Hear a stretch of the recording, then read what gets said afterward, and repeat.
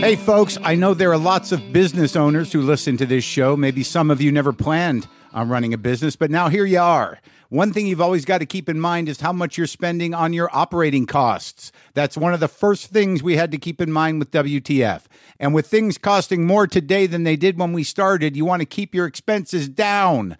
To reduce costs and headaches, be smart and use NetSuite by Oracle, bringing accounting, financial management, inventory, and HR into one platform and one source of truth.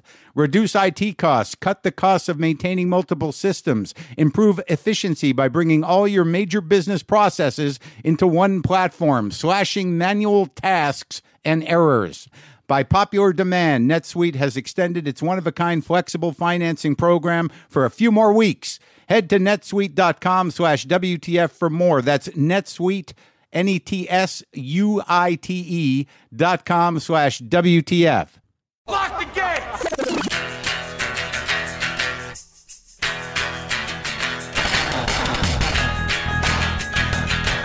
All right, let's do this. How are you, what the fuckers, what the fuck buddies, what the fucking what the fuck sticks, what the fuckadelics, what the fuckaholics? I am Mark Maron. This is WTF. Welcome to the show. Thank you for being here. Today on the show, Alex Karpovsky from Girls. Yeah, that guy. Actually, the season finale of Girls is on next Sunday, and I'm on it in another scene with Alex. So that's exciting. He's going to be right here in the garage talking to us. Yeah, the guy who plays Ray. Some of you saw the scene I had with him a couple weeks ago where I took umbrage. But yeah, we got another little bit coming up at the end, I guess. Maybe they'll bring me back. I don't know. But it was great talking to Alex. Got an interesting story. So that'll happen in a few minutes after I do this thing. You know this thing. If you hear some noise in the background, it's my neighbor. He's hammering away on something. He's in a little discomfort over there. There's I guess a sewer line problem, and I'm starting to wonder whether or not that's what's been causing the smell up here on the slope for the last year or so. Something back in there, so maybe that'll magically disappear. It's weird when you live in an area where there's sort of an unexplainable smell of sewage that kind of happens at random times during the day, and it's got nothing to do with your house. It's disconcerting. And then a plumber says, yeah, well, if you live on a hill, all houses have vents that vent the sewage line, so sometimes that comes uphill on you. And I'm like, I never heard of that. I don't even know if it's true. I'm hoping to God that maybe it was something next door. I'm sad that he's going through that, but maybe who knows?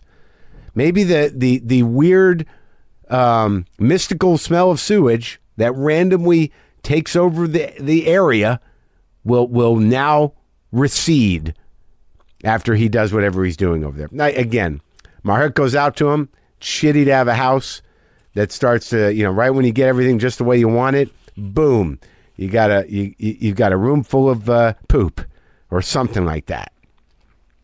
Never ends. My house, I think, is falling into it's being eaten by the ground. I was going to do some work on it. I was going to renovate. I was going to add on. I was going to make it a whole different house. And just telling you that just now has gotten me racked with anxiety and overwhelmed, and I'm tired. I just need to do something because there are parts of it that are literally falling apart, and that's how I'm living, and I don't need to live like that. Am I right?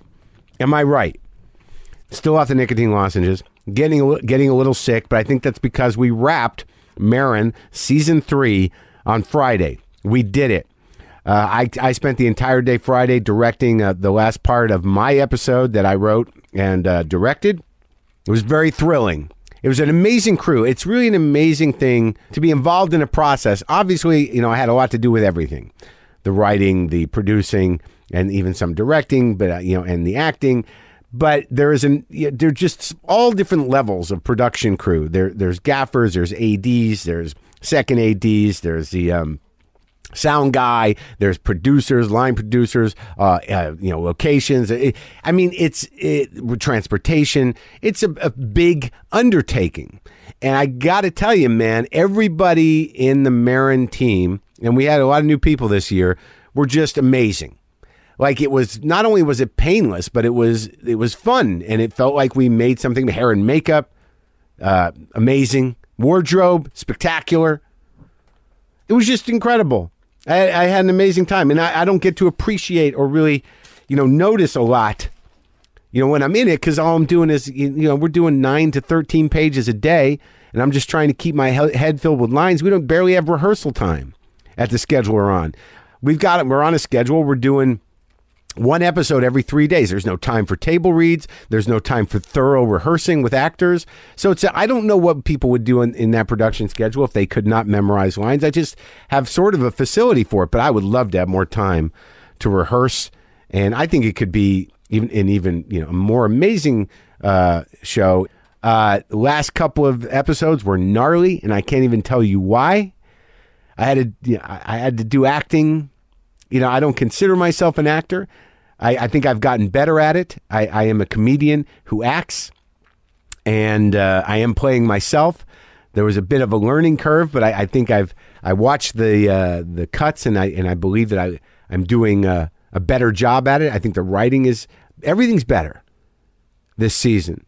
But the last couple that we did, were draining. I had to shave my face to play a younger me. It was pretty fascinating. They put a little color in my hair. I shaved my face. I got my old glasses frames, and they found some clothing from 10, 12 years ago, and I wore it, and it was bizarre, man. I'm still because I have no mustache or beard right now. I'm wearing old shoes and an old shirt of mine because I enjoy the time traveling. It's nostalgic, but I really think that I've gotten younger. And it's weird because I'm actually not treating my girlfriend as well as I did when I had my beard and mustache because I'm old me. I'm being a little snotty, a little fucking nasty. And maybe that'll have something to do with it. Maybe that has something to do with it. But I took a picture of myself and I sent it to my mother, in the dated garb with beardless with old glasses. And she wrote back, how did you do that? Just shaved, put a little color in the hair. That was it. I'm going to do a couple of Tripping House dates just to get my brain back into the hour or so I was working on before I started shooting Marin, the Tripping House at the Steve Allen Theater here in Los Angeles. That's I'm going to do 3/31. That's March 31st. That's a Tuesday. I'm going to do April 6th. That's a Monday. So if you want to come to those, they're usually pretty inexpensive. And I do it all as a benefit for the theater. Yeah, go to trippinghouse.org and the whole schedule is right there, and you can get some tickets to me. And it's a good place to come see me. It's a good place to have a nice. It only seats like a few people. This is just gonna be me and you and a few other people. The Rochester dates, I know that's happening this Friday and Saturday, the 20th and 21st. I'll be at the Comedy Club. I guess it's in Webster, New York. So come out to that if you're in that area. Could you? Nice. Go to WTFpod.com/calendar and see all the full tour dates. I can't wait for you guys to see the new season, though. I can't wait till we get it all edited and stuff. I got to go in this week and edit mine. And I'm telling you, the cuts look great. It's a lot of great stuff, a lot of great co-stars. Judd Hirsch is back, Adam Goldberg, Andy Richter, Patton Oswalt's on the show, Andy Kindler, of course, Dave Anthony. Who else? Bruce. Got Bruce in on an episode. I do not want to spoil anything. Marilyn Rice Cub. Very exciting. But now I'm going to start living life again, so I'll probably have more things to talk about because I'll be out in the world and not just on a TV set. So look forward to that. Me being in the world talking to you about that. I'm so curious as to whether the floating cloud of sewage stench that randomly occurs on my hillside is going to go away after my neighbor fixes whatever problem he has over there. Things to look forward to. That and Marin Season 3, premiering in May, the 14th, I believe. Let's talk to Alex Karpovsky. Sometimes I wish I paid more attention in school, or in some cases, any attention at all. There are probably a lot of things I could have gotten more out of, like literature, and now it's probably not in the cards to go back to school and study the classics. But luckily for us, there's a new podcast called The Foxed Page that dives deep into the best books of all time. This is basically like the best possible college English class, but more relaxed and fun. No pressure of grades or needing to prepare something to say staying class. It's only the books you want to read and know about, presented by best-selling author Kimberly Ford. Everything from Cormac McCarthy to Madame Bovary, from classics like Frankenstein to modern hits like Lessons in Chemistry. I love Ireland, but I missed the boat on James Joyce. The Foxed Page has a 3-part series on Dubliners, and that's a pretty great starting point. Want to get the most out of what you read? The Foxed Page is for you. Get it now wherever you get your podcasts. Now.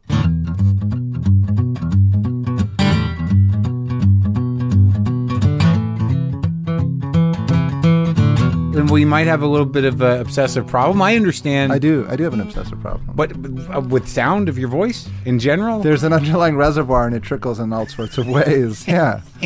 Yeah. Like full on kind of like you have rituals around? When I was a kid, I was an obsessive tapper.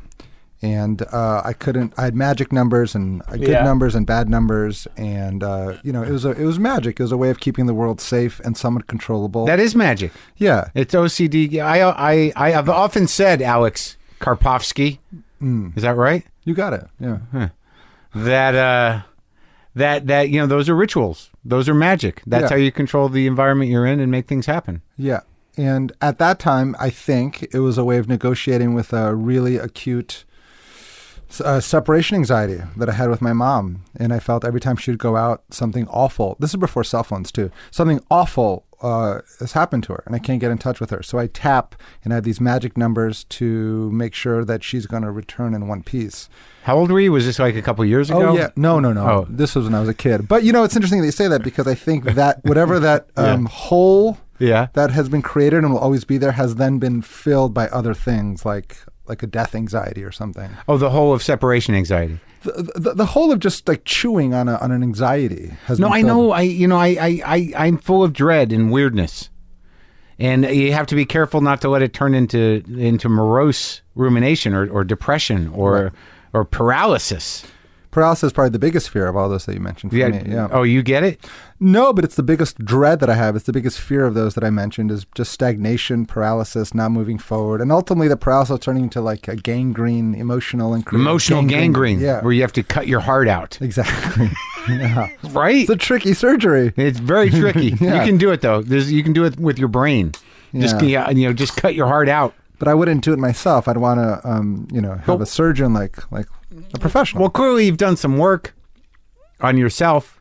You've thought about this. You've thought about the root of your tapping. I've done some drilling, some fracking, some emotional and spiritual fracking. Are you guided or unguided? That's what I was going to say. Is I've never gone to. I say this with a very small asterisk, but I've never gone to a therapist. Yeah, and that's not something I'm proud of. And but you've done some reading. I've done some reading. I've listened to your podcast. I think when I first met you, Phil Stutz had a big impression on me. Did he? Yeah, he did. You introduced me to Phil. I didn't really know about him beforehand. You can go see Phil. Where? He practices in LA, right? Yeah. You do yourself. This is your way to pop your therapy chair. This could be the year of psychotherapy for me. But you seem pretty well adjusted and. Well, let's keep talking. Let's see what happens. I could unravel. But where did you start? What drove you to put those pieces together? Because putting the pieces together between OCD, tapping, separation anxiety from your mother. When did you first notice that? How old were you? I don't remember the exact year. I would guess around 6 or 7 or 8. It's another weird thing too, Mark. It's like my parents are immigrants and they never. I just talked to them about them for the first time about this last week. I don't know why it took so long. Where did you talk about it? We had our girls premiere. Yeah. They've never been to anything that I've done. So they're in Boston. I'm from Newton, Mass. So I kind of, bought the Acela train, got a little hotel for them across the street. Both parents. Both for the parents. premiere. Yeah, for the premiere. Yeah. And I've never invited them to anything before. Really? Yeah. They won't ever listen to this, so I love them to death, but they're a little bit of a liability. I guess everyone's parents, but my parents are really, I fear, as a liability. They could always say, they're immigrants, they haven't really made any attempt to integrate themselves socially or culturally. Are you embarrassed by them? I'm embarrassed by what they could potentially do. Yeah, I guess I'm embarrassed by them, but they're great people, and when people meet them, they always say they're very sweet, but they don't really speak the language, and they don't really get all the customs. And which language do they speak? They only speak Russian, and I'm just so nervous. So they come from Russia. They're Russians. They're Russians. And they don't speak a lot of English. My mom speaks virtually no English, and my dad speaks, some English. And how have they insulated themselves this long? How long have they been here? You can do it. You can do it these days with satellite television, all of their news So they can watch all their Russian stuff? They watch the Russian stuff instead of the American stuff. All of their friends are Russian friends, and there's Do they enough long Russian... for Russia? Did they come over with the massive expulsion of the Jews? They came with the Jews, in the early 70s. At that point, I think, Like that was the sort of like, you can go, just go. yeah, fine, get out of here. yeah, here's your Stop window. nagging us. Yeah, exactly. But they don't miss it. But at the same time, they made no attempt to integrate themselves culturally in America. So you invite them. I invite them, and that was the first time in my life that I've ever talked to them about my tapping. We're not a very open, we don't talk about a lot of stuff, We don't talk about my childhood. We don't talk about this and that. I was an only child that never had a babysitter. That's what we didn't talk about. You were only child. Only child, and I never had a babysitter. So when they were they'd go away to go to restaurants or parties or whatever when I was 7 years old, and they'd leave me by myself. What do you mean by yourself? Yeah, that's the thing. They would leave me by myself, and then I get really fucking freaked out. When you were 7, they Yeah. left you alone in the house. Yeah. Well, yeah. that's not right. Well, that's what I was trying to tell them, and my dad just realized it last week, and I was told, he's oh, that's not correct. I was no, that's that was. I'm still recovering from that. There's a reason I'm in my 30s and I'm fucking single, And I don't like being alone in my house. Yeah, and and what there's still this sort of that fear, that sort of that neural pathway that has been really deepened since I was a child, and that I'll be negotiating with the rest of my life. It's no longer pulsing around this sort of separation anxiety anymore. I think it's been filled by other things, but it'll always have to be filled by something. I don't think I'll be able to rewire that. I don't think so. Well, that's like a terror. Because I had some of that when I was a kid. Like my parents, if they'd go out of town, I would be sure they would die in a plane crash. Right. But I'd get nauseous. I threw up. Mm-hmm. I'd be paralyzed at school. They'd have but I'd have a babysitter. Did you have siblings as well? Yeah, I have a little brother. Did that help? Well, being an oldest probably doesn't help. I just don't know. It's just I got so consumed and sad with the idea that their plane would crash. That was how it manifested. Me too. For me, it was car crashes, and I was absolutely convinced it's before cell phones. I would try to call restaurants that they would go to and just beg the manager to put them on. Did they put them on? Sometimes, if it wasn't too busy. But it was always an incredible dread. I'd be crying all night, and I think it messed me up. But they're great parents in other respects. Was too. your mom a completely overbearing, panicky person? I mean, why was the connection so strong? Because I'm not sure why. I just couldn't. The worry was something I got from them. I don't think she was panicky, but she was smothering. Mm-hmm. She loved me a lot, and that's a great problem to have. Well, you're the only one. That's a lot of pressure. And she was 35 when she had me, too. Oh, so she was mature. She was mature, and this was the last hurrah. So I think there was some of that. And I think my dad countered that by being a stoic, introverted Soviet intellectual. I think he countered that by saying, you're giving him too much attention. You're giving this too much. So we need to harden him by giving him some alone time. What kind of intellectual? He was a scientist or a professor of what? Computer science at Boston University.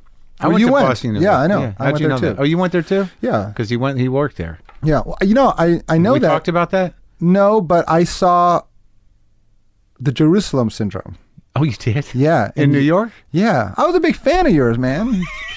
You didn't know that? No. There was this quote unquote alternative comedy scene at the Luna Lounge on Monday nights. Yeah. And you were, a big heavyweight there. Yeah. And I was a fan. And it was like a black box, shoebox thing somewhere. In the back, yeah. There weren't that many people there, but I really enjoyed the show. But at the beginning of it, there's some sort of slide, there's some little screen. Oh, you're talking about Jerusalem syndrome. You saw it upstairs at Nada 45. So that was it was on 46th Street or something. That sounds about right. Right. Yeah. That was before I moved it to the Westbeth Theater. So you saw it in one of those 2 or 3 hour marathon things. I don't remember the duration or what floor I was on when I saw it, but I do small remember theater. It was a small theater. Nobody was there. 7 or 8 people there, and at the beginning it said Mark Maron, something along the lines. Mark Maron, sponsored by or brought to you by, and then there was there's all this stuff coming out. And one of the things was Boston University. Yeah, yeah. And I was I went to Boston University. I just remember that. Yeah. You saw one of the early Jerusalem syndrome. You know what's weird about that show? I mean, I really liked the show. There was this guy, this corporate fratty guy, and he kept yawning. And I don't mean small yawns. I mean and he wasn't being a dick. He just had no fucking grip on common sense. And when and I was like, it was annoying. It was like a small room. I feel like you were noticing it, but you were being a professional. Surprisingly, that I didn't say anything. And then the show ended, and this woman who was sitting next to me the whole time came up to him, just berated him in the lobby. She's like, "You have no, you're an asshole. You have no sense of common decency or common respect." And the guy was just like befuddled. He didn't. I really remember that after the Jerusalem syndrome for some reason. So your dad was a professor at B. When did they? Still is. Yeah. He still is. Yeah. When did you? Were you born here? I was born in Israel. My parents left Russia. My mom left Moscow. My dad left St. Petersburg. They met in Israel. They stayed there for 6 years total. But in the middle of that, They weren't together when they met in Israel. they weren't together. But there was like a Russian community. I think it was easy for Russia. I don't know. They Exactly didn't how leave met. together. They didn't leave Russia together. Yeah, they didn't know each other in Russia. Okay, They so met in Israel. They met in Israel in the 70s. They married. Yeah, early 70s. Yeah. And then they met each other, boned. I came out, and then I came here when I was 3, to upstate New York. So initially. you were in Israel for 3 years, the first 3 years. Yeah. So you have citizenship in Israel, Yeah. but you got to go fight. You know what happened, man? When I was 20 years old, I went to school. I went to Israel when I was 20 years old. Yeah. And when I came in the country, but I was leaving the country, they ran me through and they said, you have like a working equivalent of a social security number because I had dual citizenship. Yeah. And they said, technically, we have every right to put you on a bus and throw a uniform on you because you're. And I was like, well, surely there's a misunderstanding. You can't. And so I missed my flight. They took me into a room and I signed a stack of papers, mostly in Hebrew. Yeah. A lot of initials, a lot of signatures. And I don't know what I signed that day, man. I could have been confessing to terrorist acts. I have no idea. You really don't know. I really don't know, but I don't read Hebrew. I don't read Hebrew. I wouldn't be shocked if I somehow forfeited my citizenship. I've never been back since that day, so I don't know. You could probably find out. Yeah, I probably could. I've never had an opportunity to visit. You were Israel 20 and you went to school for a year or what? Or No. I went to school semester? in England and we had a break, so I thought I would check out Israel. Actually, I had a great trip. All right, let's back it up. All right, back it up. Yeah, we did kind of just cannonball right into like my separation anxiety. We went from Gotta like you ramp were it in. 7 and sad, calling restaurants. Yeah. And now you're leaving Oxford for a year. Yeah, this is like the structure of a New York article. You're going to dive in, then you back it up. Exactly. But all right, so you're in Israel for 3 years. You don't really remember that. Do you have relatives there? Or nobody. Nobody. So it's I just had a grandfather, but he died. Yeah. So He was in Israel. Mm-hmm. So they all went to Israel first. They went from Russia to Israel. Russia to Israel. Yeah, I think there was 3 paths at that point: Israel, Italy, or U.S. And it was a lottery system, from what I understand. That Russia, get out of Russia. To get out of Russia. Yeah.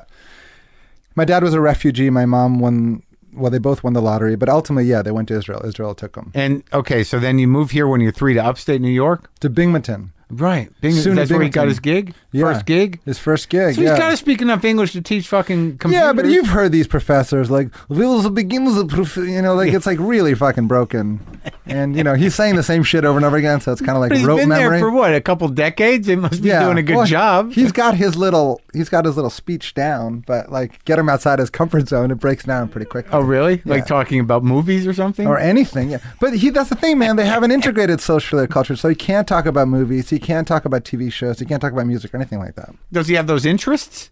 No, he's a very solitary man. After work, he goes upstairs to his study, and he's just in front of the computer, like reading Russian news on the internet. Is he responsible for any amazing things?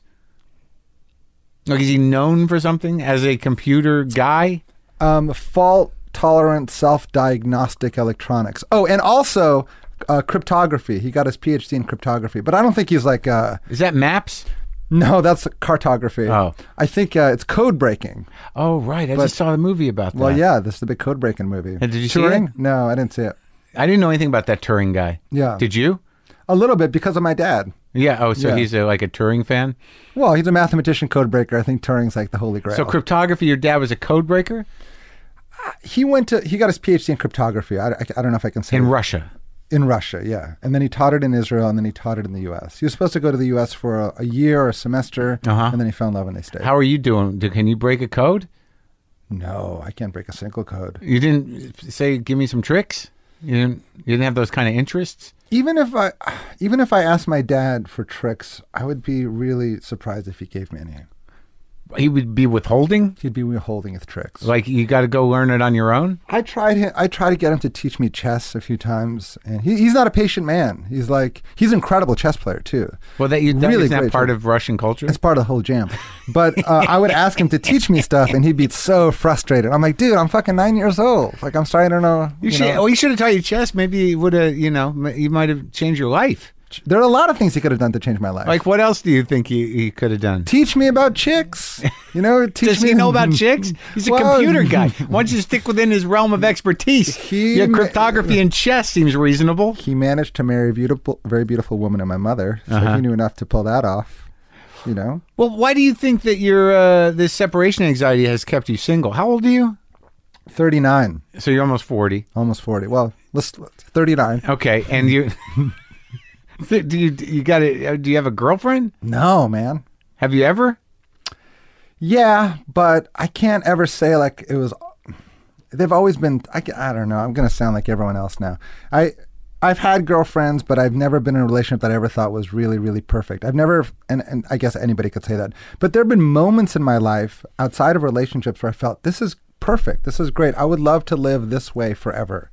Like if I could freeze time and just hover in this haze, it'd be great. But I never felt that way in a relationship. Really. That's not the way life works. But I felt that way, man. Even last winter, I spent like January, February, and March here last winter. I live in New York. I spent in LA, and it was blissful. It was really great. Really? I could have lived that way for a few years. You try living out here for a year straight. Yeah, that's see what how they the bliss. say. See what the bliss does. Yeah. Pretty soon it'll be like nothing. This is the temperature. Oh. No, there's no variation on this except for 10, 12 degrees. I guess every type of bliss has a shelf life. But I never felt even that way that I felt last winter in a relationship. That's all I'm trying to communicate. I get. Well, having poetic sort of, nice, deep feelings about weather is different than, having that with a person. Well, my love for LA isn't just weather-based. It's not just weather-based. That's a big part of it, but there's other things. You have love for LA. I've never lived here. I spent 3 months here last winter, but it was a love affair. And you're back. How long have you been back so far? A week. All right. So, and you're going to spend another 3 months. Yeah. But this could be it. You're like, I was wrong about that bitch. I could be. It wouldn't be the first time I'd be wrong about a bitch. Absolutely. LA fucked me this time. Was not good. What was nice about LA last year is A, I dodged the brutal winter. B, I knew it was temporary. C, I wasn't here hustling, trying to pitch something or go to meetings. I had a little house that I found on Craigslist in Echo Park, carved into this hill, beautiful view. I just wrote, played tennis, and occasionally went on a few dates, and it was awesome. It was a really nice time. Play tennis. Yeah, I'm a big tennis player. You Are play you? tennis? No, I don't play tennis. My brother plays tennis. Yeah, it was nice. He used to play all the time. It's so easy to play in LA. It's really hard in New York. All right, so you're in upstate New York, Binghamton, for how long? 5 years, 3 to 8. So you're 8, and Yeah. you leave. How was it? But Binghamton, that's cold. Gets cold up there. I've been cold my whole life until last year. Yeah, I mean, How's your Russian? All these stops Pretty are good, cold. right? It's pretty good. I speak fluently, but I got a thick accent, so you'll know. Like a Russian will know within half a sentence that I'm an American. Oh, really? Yeah, But you grew up speaking it. I grew up speaking it. Yeah, I can't answer that, and I can't read it and I can't write it. I'm stupid with language. Because I was looking at your credits, and your second credit after the film you made was a voiceover.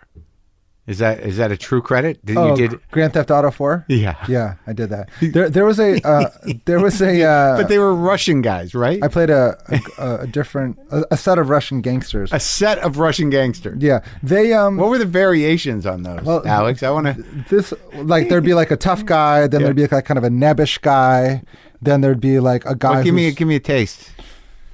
Tough guy. Tough guy.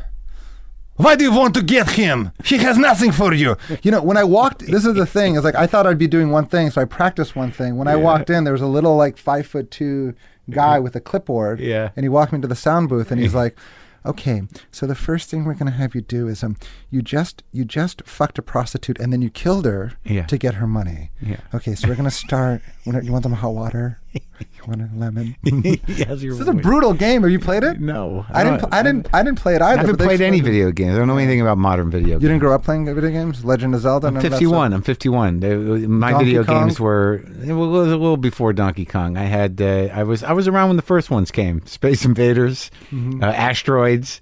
Are we talking Atari system? No, we're talking at the bowling alley. Oh, I'm talking about quarter machines. Nothing at home. Well, they Nothing had Pong, but I mean, I don't know. I mean, a lot of grown-ups play them. I can't maintain interest. It takes too long. Yeah. I can't do it. Well, they sucked when you were growing up. Now they're. I know, but I know them. grown people that play them. Do you play them? I don't play them. No, but that's my point. It's like now they're really, really I incredible. want to hear the and immersive. Nebuchadnezzar Russian guy. I'm not going to do party tricks for you here, Mark. Sure you are. Excuse me. I would like my money back. I enjoyed fucking you, but can I have my money back, please? Never guy. It's like, well, it's kind of Peter Lorre-ish. That's not a party trick. That's a skill. You're exhibiting your amazing... My range.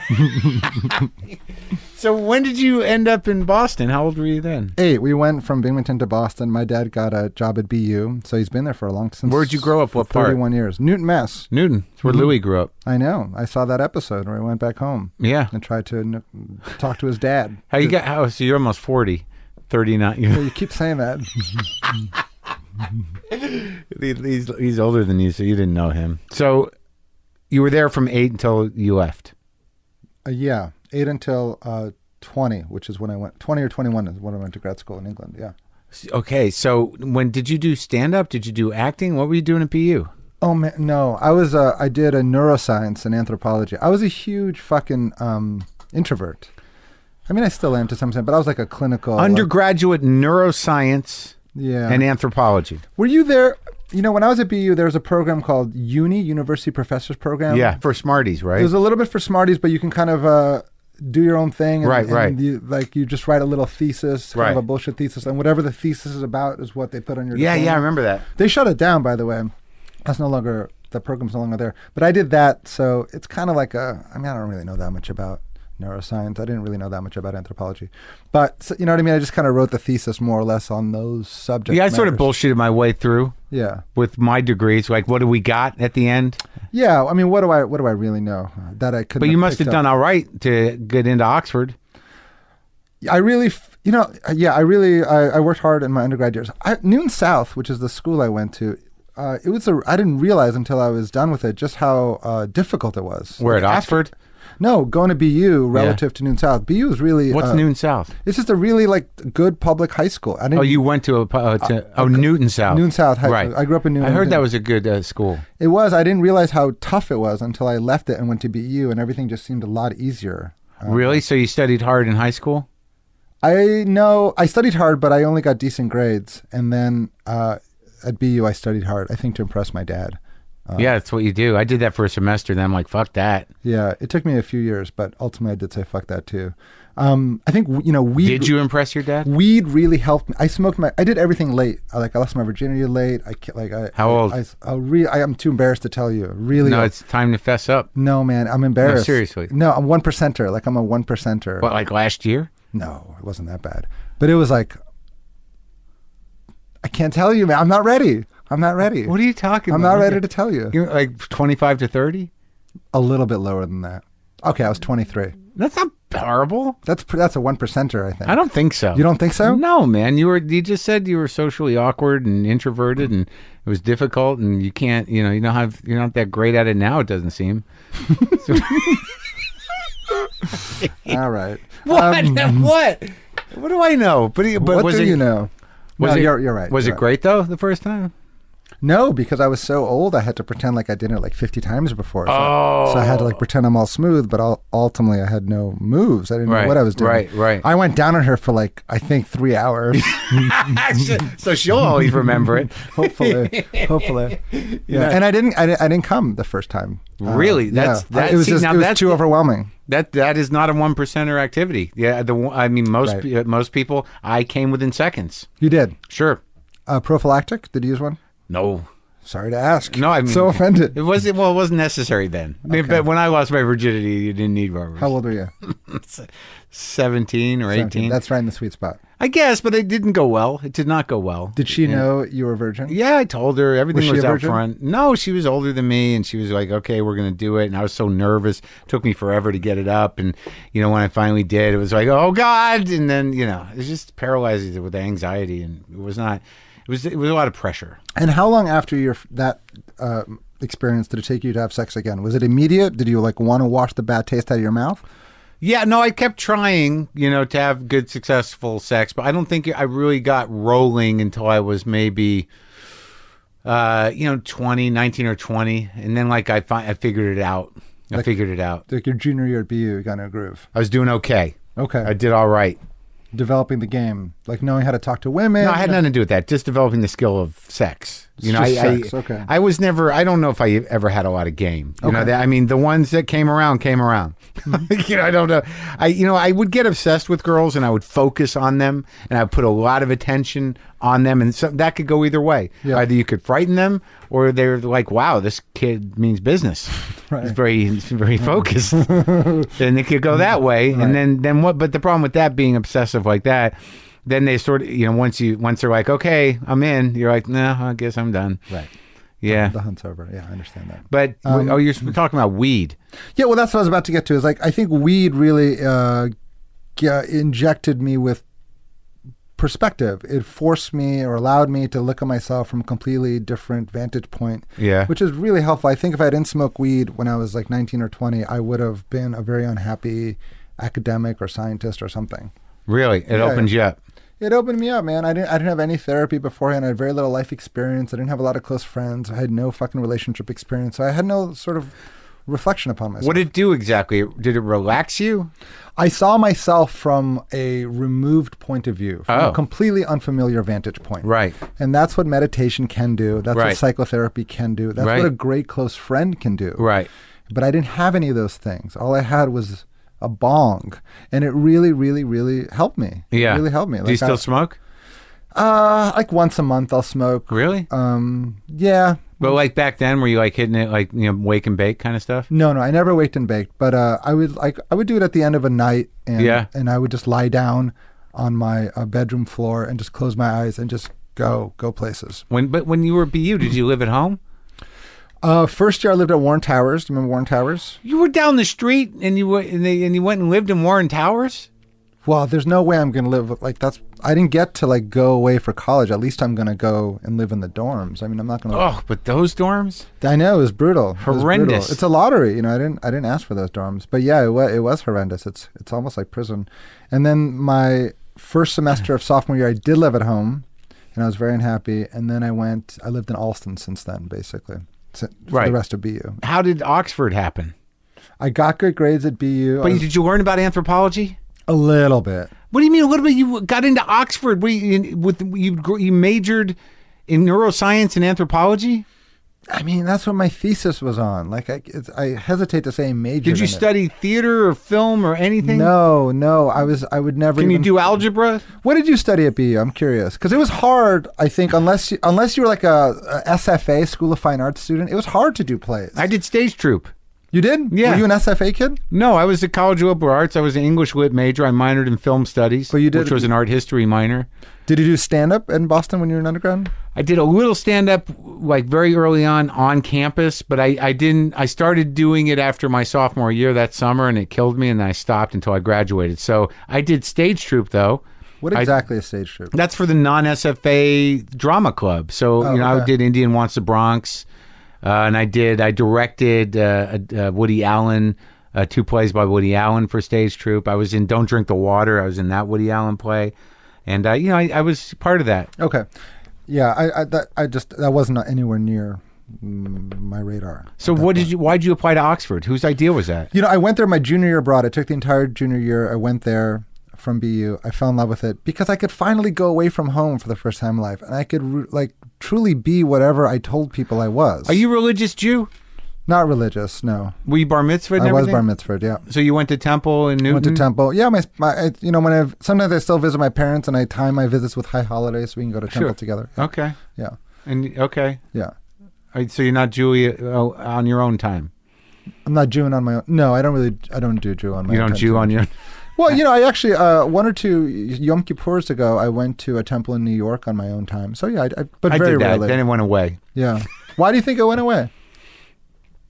I don't know. I don't know that it was, I'm culturally Jewish. I don't know if the religion, outside of feeling like I had to do it, it didn't resonate. Yeah. I mean, I don't know that I don't pray. I mean, I got warm feelings sometimes going to temple, but I don't know that it really... It just felt like something I did with my family. Yeah. And when I went alone, it felt sad. Yeah. Lonely. I don't know if it's lonely, but it's just sort of like, what am I doing? What is this just a habit? Am I really praying? Am I really repenting? Mm-hmm. Did you repent when you went by yourself? I made a list on a piece of paper of all the things that I was apologizing for. So yeah, I atoned. Yeah, that's what I meant. Atoned. Yeah, writing everything down on a piece of paper. It was kind of helpful. It actually was very helpful. And then I created my own ritual. I burned the piece of paper because I wanted it to, like, I don't know, just go away. That's some magic. I guess it is magic. Magic still trickles through me, I guess. Yeah. No, I think that's actually a magic thing. That you burned the list. Burning the list. It felt good. It felt good to see it go up in ashes. That's all that's necessary. That's how you change your feelings about things, is taking ritual action. And if it was effective, it was effective. If you felt like it was good closure to burn a list like a lunatic. In like an alleyway behind the temple. trying to get the flame going in the wind. Yeah. All right. So, Oxford, what do you study there? Anthropology.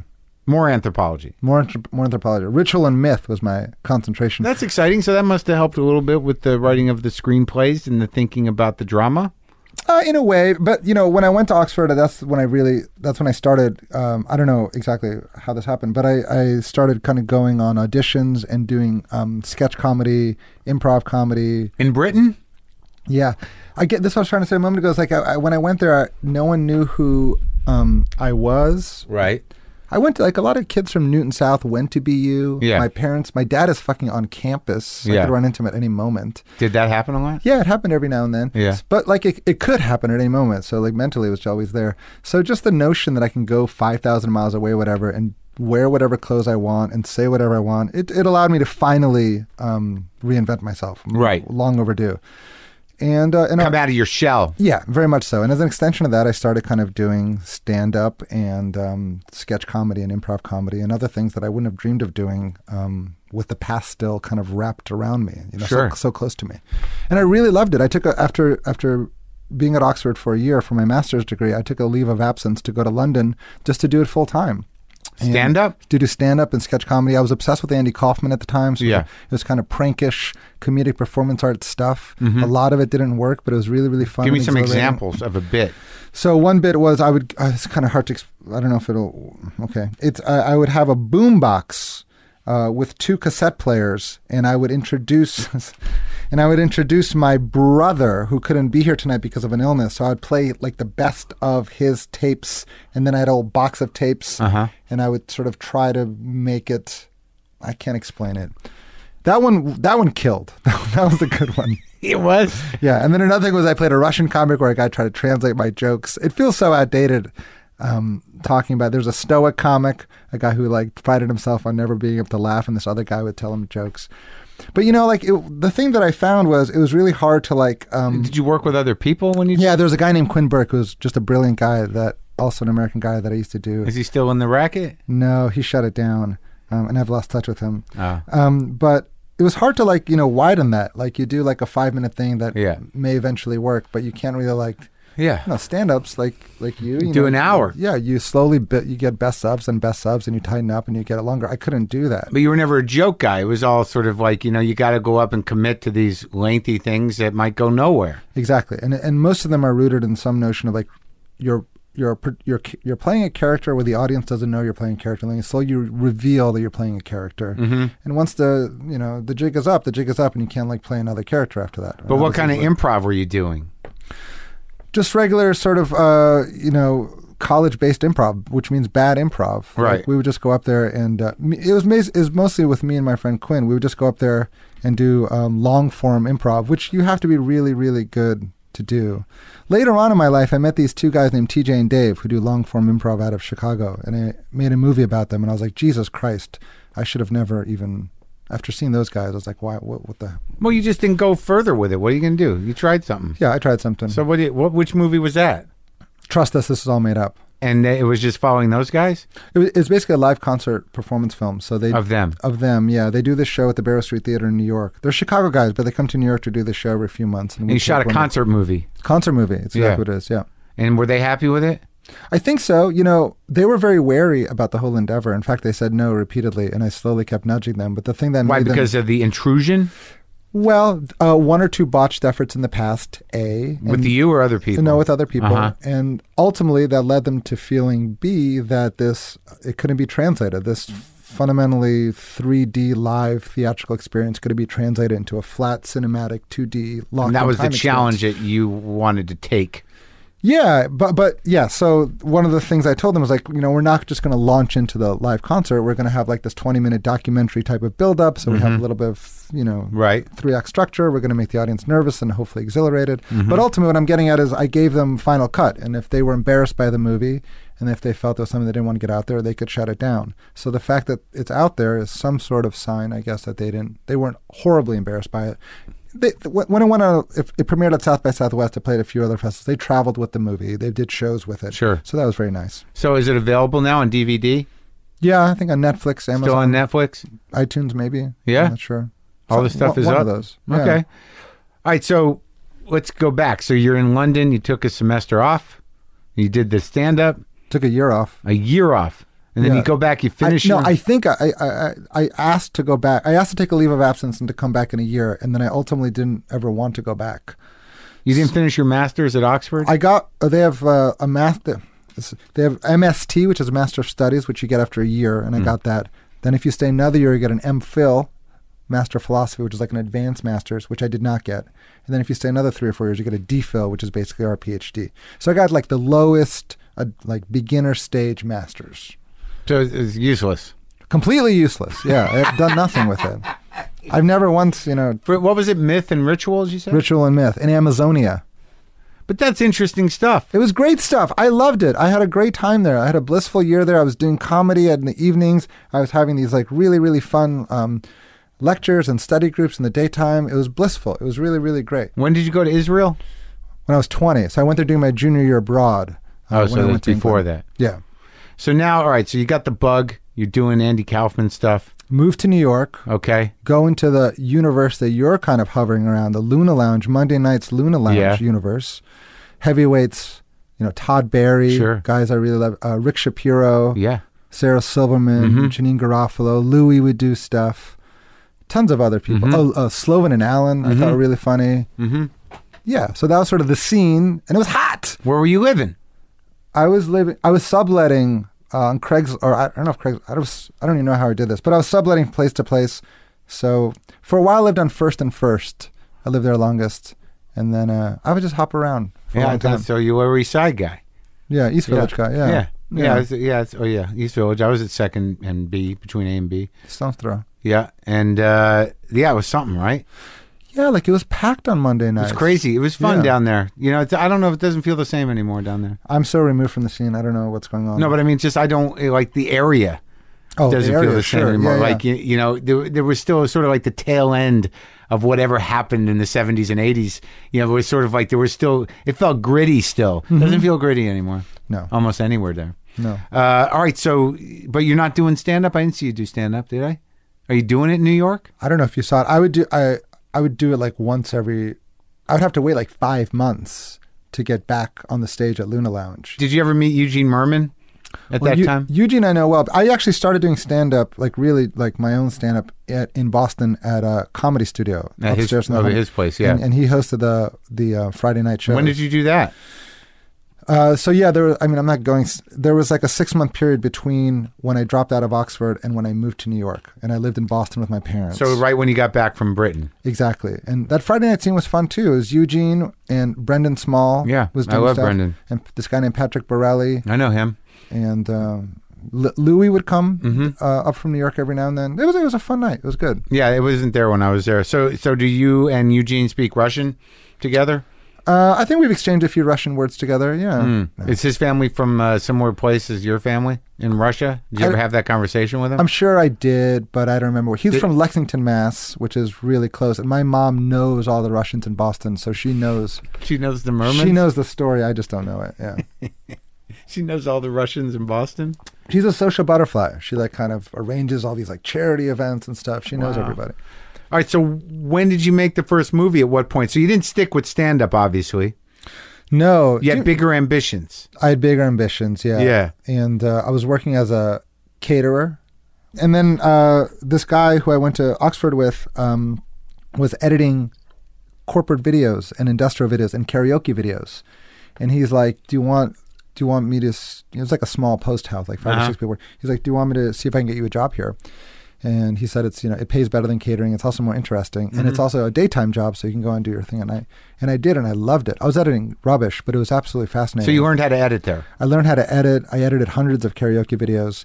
And I don't even know what those are. well, this is sort of more back in the day, but you would kind of go to a karaoke bar and there'd be like these cheesy videos of couples holding hands while they're walking on a beach in the sunset. And those they play behind the songs? Somebody has to cut those together. Oh, you really? Yeah. That's hilarious. They don't just come out of the box that way. No. Someone has to. Someone got to do that work. There's a narrative there. Yeah. You They did have a some of your greatest work. you probably have seen my work. Sure, maybe. Your listeners may have seen my work. But that was sort of my film school. I mean, I fell in love with editing. I fell in love. They had like a few cameras and cheap microphones, and I went off and made my first movie with their stuff. And it's called The Whole Story, and it's about a karaoke video editor who has bigger dreams. How'd that movie do? Good, I think. I don't know. I mean, I think it's in many ways it's the movie I'm proudest of. Like I cared the most about and you how wrote it turned out. And you shot it. I wrote it, directed, with no and acted budget. it. Yeah, it took me 2 years. I didn't know what I was doing. We shot it in Minnesota, and then we'd have to like fake it in New Hampshire and stuff. It took forever. It took 2.5 years to finish. And I was editing in my parents' basement. I moved back in with my parents because I just ran out of money, and I really cared about that movie. Like I've got. So you left New York Yeah. with the raw goods, with the tapes. Yeah, with the mini DV tapes. Yeah, and I went up to Boston and I spent about 2.5 years in the hole, in my parents' basement. Were you doing stand up then? No. You were just kind of Going a little nuts. Yeah, and just editing the stuff and. Were you smoking cigarettes? No. Weed? A little bit of weed. Yeah. Drinking? A little bit of weed. Maybe. I've never been a big drinker, but maybe a little bit. I was seeing a girl. I was in a relationship, and that. Yeah, she was up there. Yeah, she was up there. That She was in helps. Jamaica playing. That really helped. Oh, it would have been impossible without that. Yeah, Absolutely impossible. Still friends with her? No, but she lives right near me in Williamsburg. I see her sometimes. Oh, really? Is it Yeah. weird? No. No, that's good. So you finish that movie, and then what are you doing? You go back to New York?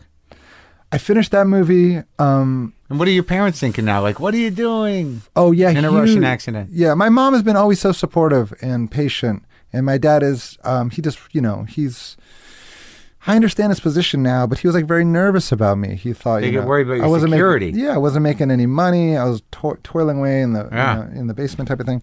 So yeah, they were nervous. I had to borrow some money to move to New York and get another Again. shitty apartment. Yeah, like kind of back to where After you were. you finished a movie. But the movie did okay. Like, obviously it didn't make any money, but it played enough festivals for me to feel like it wasn't a total failure. Right. But you know what? I like really was excited about every festival, like the Sedona International Film Festival. I was pumped. Yeah. And I'd go there a week early and plaster the town in flyers.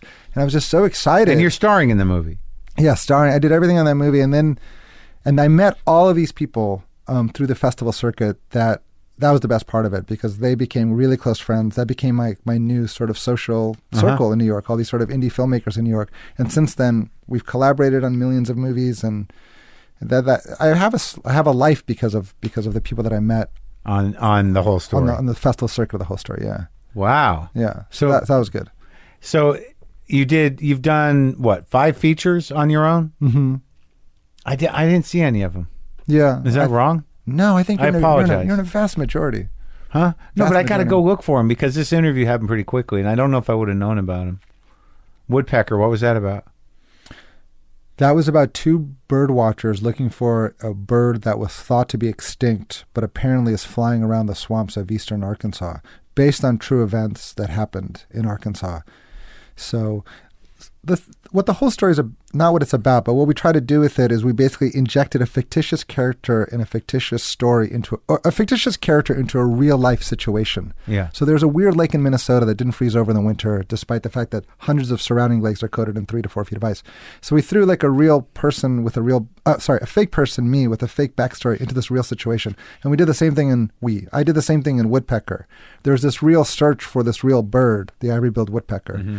And I found these 2 actors that I really liked, and we just injected them into this real life search that was happening. Mm-hmm. And I was really excited about that.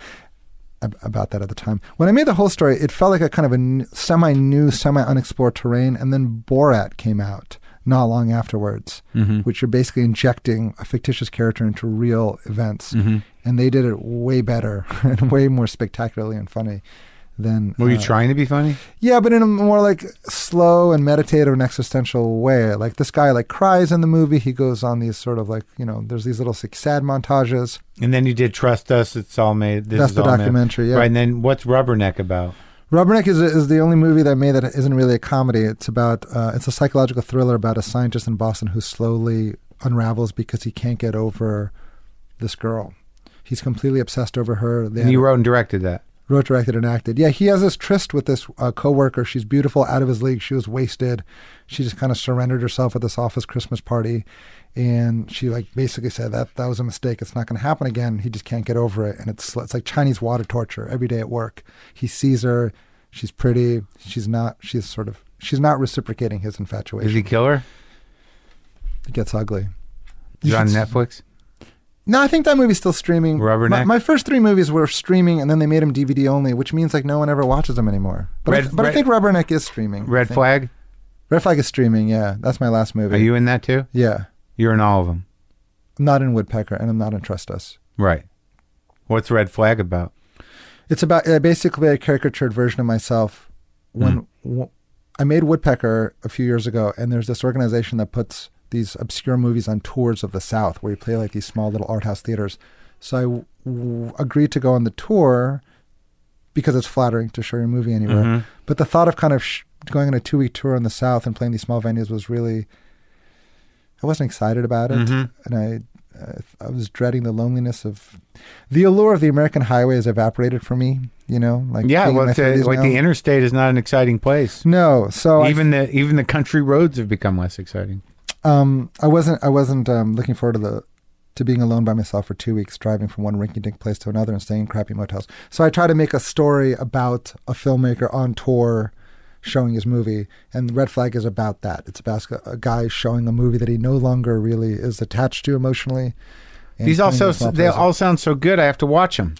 Some of them, yeah, you should watch some of them. But, like what you do in your show, like I play in a lot of these movies anyway, I play, if this is fair, I feel for you, I feel like I play a caricatured version of myself. Yeah.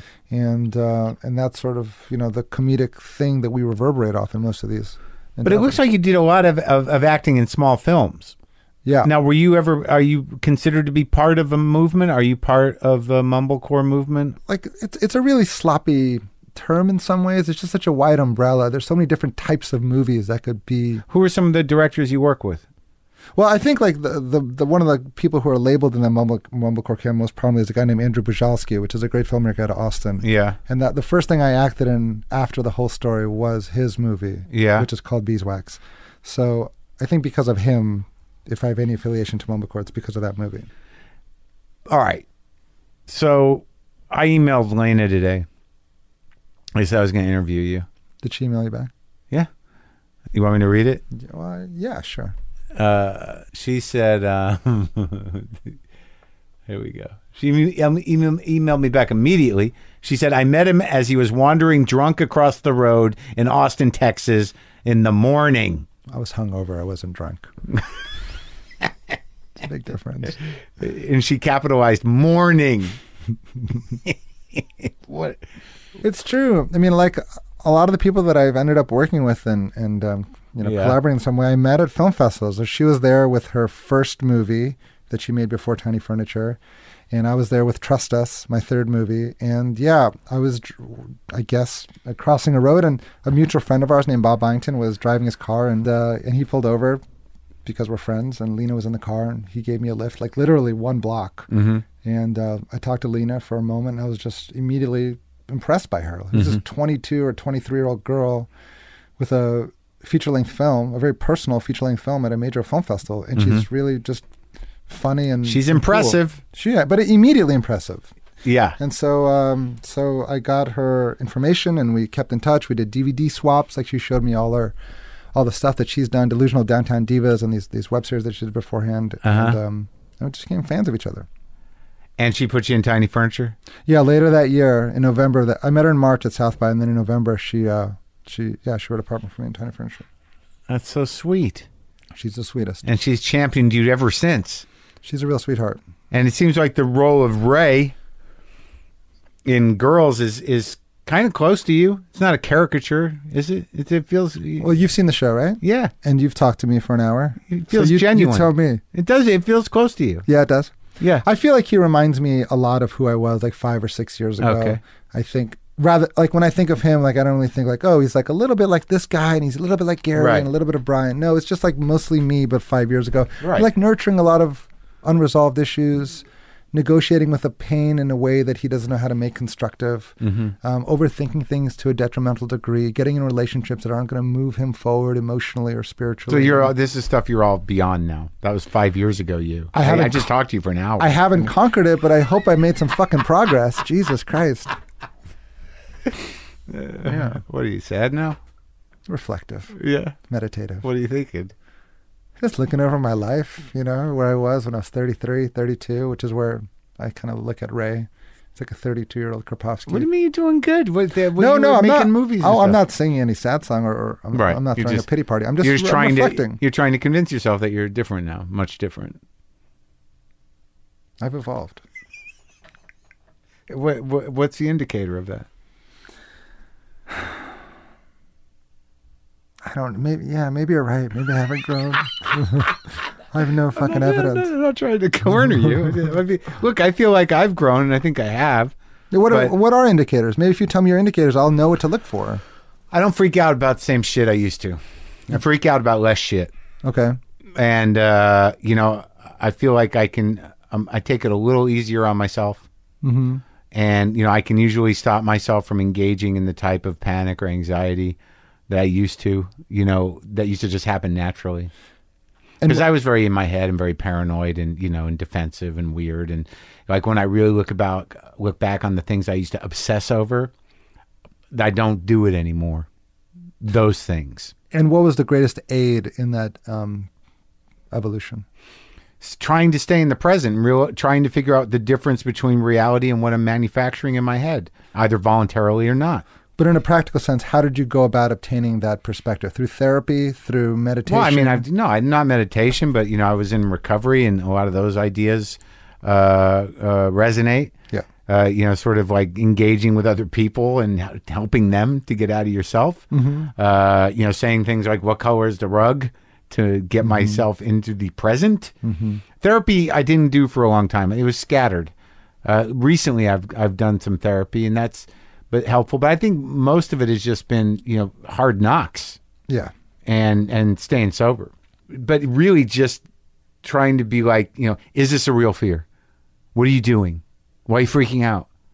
Are you making this up? Is your brain making this up? Can we turn it off? Yeah, if that's an indicator, and I think it is, I do think I'm much less prone to get lost in a stress spiral than I was a few years ago. Yeah. And I have a slightly more well-fitting, a slightly tighter grip on gratitude. Gratitude is very important. Yeah. And I think that's something that I was completely oblivious to when I was 32 If you don't like check in with gratitude, your people are going to find you irritating. Absolutely. Because it's sort of like everything's going good for you. Nah, I got things to do. Yeah. Yeah. You and I did a movie together.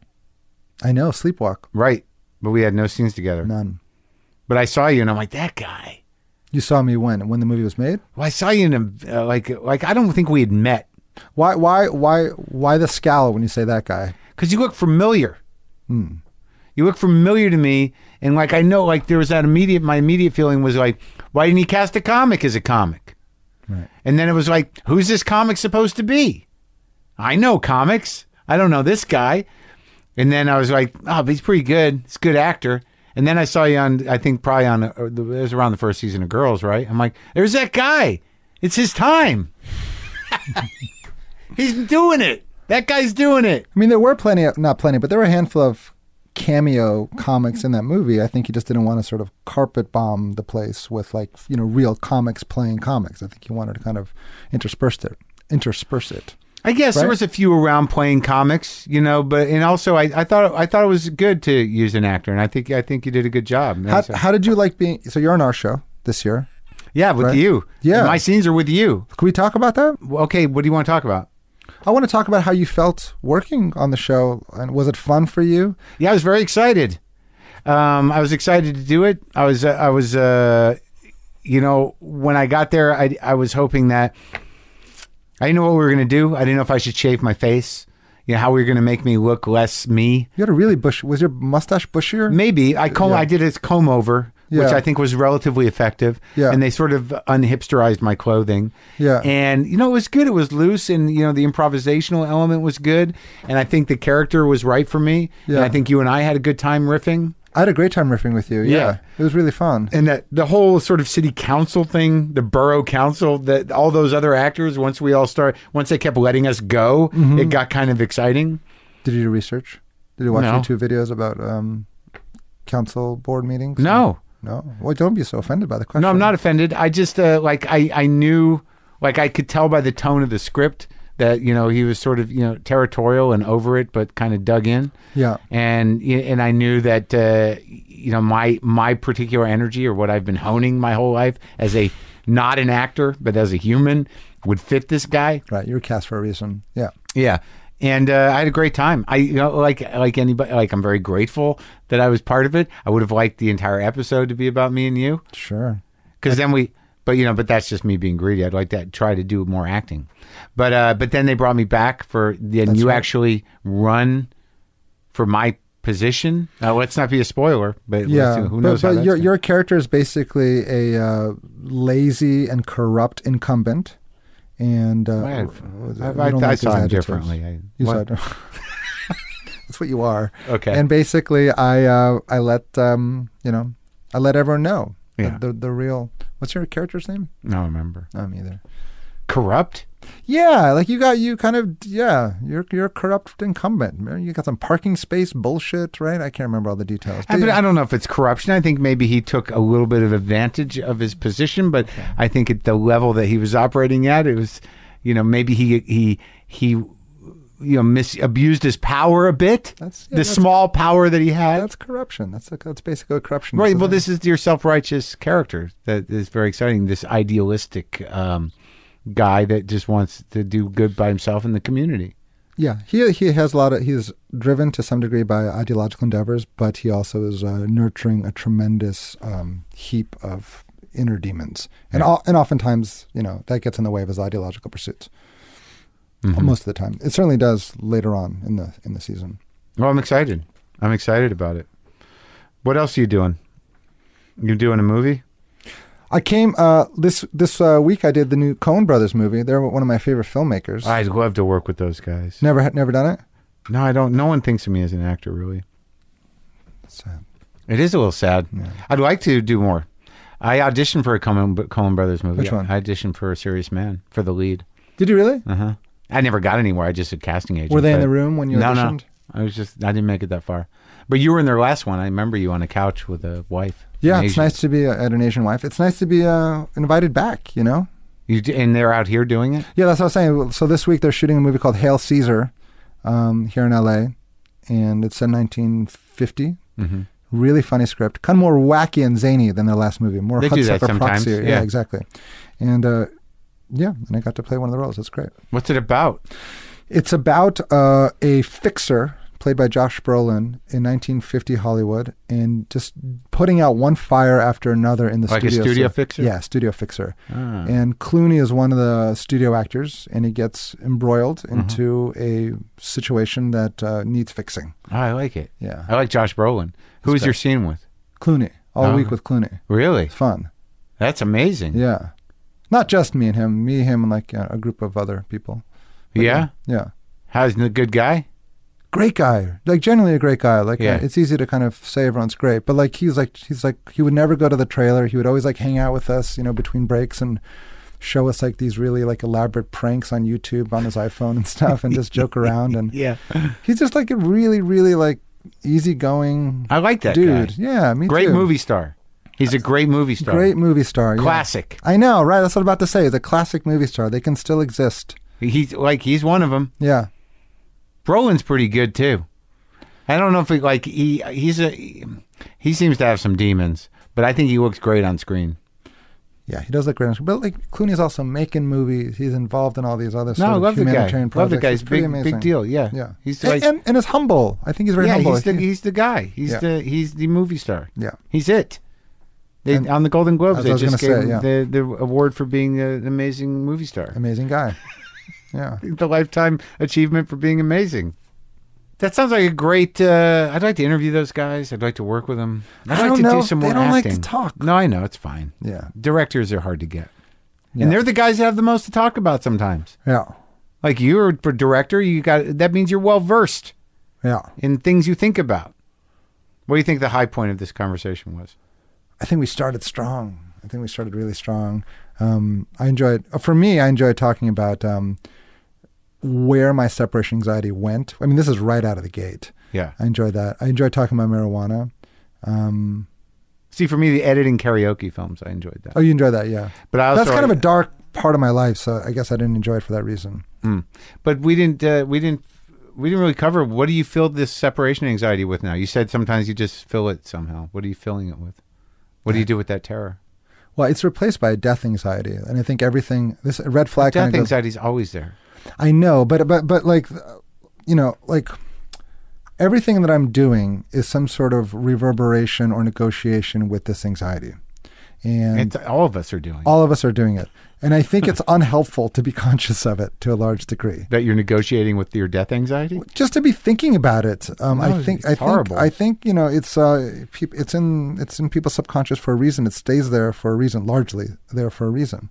And Most of my life's work is about what you're talking about. negotiation with your death anxiety. Sure. Yeah, you and Phil Stutz really got into it. Well, yeah, in that it's like interview. the denial of death stuff. Yeah, exactly. Yeah. Yeah. You know, one thing I can't do? Think about organs. Can't do it. Can't think about kidneys, livers. Have a real problem when I start thinking about organs working. Why? What and not happened? working. Think I about your don't know. pancreas right now. What's happening? Well, I don't know. I don't know what it's doing, but I hope it's okay. Yeah. Yeah, it's just like I don't know I don't know where it even is on my body. Yeah, I can't locate the pancreas. But if something's wrong with it, you are fucked. I know. Like really fucked. See, this is exactly that. Steve Jobs, I think, died of a pancreatic condition. I think. But Yeah, I just don't. all the money in the world. I yeah. don't do that. I don't do that thing. Yeah. We talked about another high point for me was talking about gratitude and that being sort of a Need litmus to do it more. Need to do it more. of I do. growth and emotional and personal I'm evolution. not as grateful as I should be. I go on gratitude walks every 2 weeks for about an hour, and I think a lot about my health, and I get a lot of airtime goes to my organs. I really do think about my organs. Not the whole time. But it's part of the walk. How do you think about them? I'm grateful that my liver works. I'm Oh, grateful yeah. that my kidneys work, that my pancreas works. I'm grateful that my GI works. I'm grateful that my dick works. I'm grateful that my lungs work, my heart works. I'm just grateful. And it's so easy to forget it. Do you so I have thank this little God? exercise. Sometimes I feel like there's like, I don't know if I use those words or kind Right. of look upwards, but I Right. feel like that's it's in the ballpark. Yeah. Okay. Yeah. We're in the spiritual ballpark. Yeah. You're looking upwards in gratitude for your vessel It's easy- operating properly. It's easy to forget how lucky one can be. Fine way to close. Thanks. Thank you, Alex.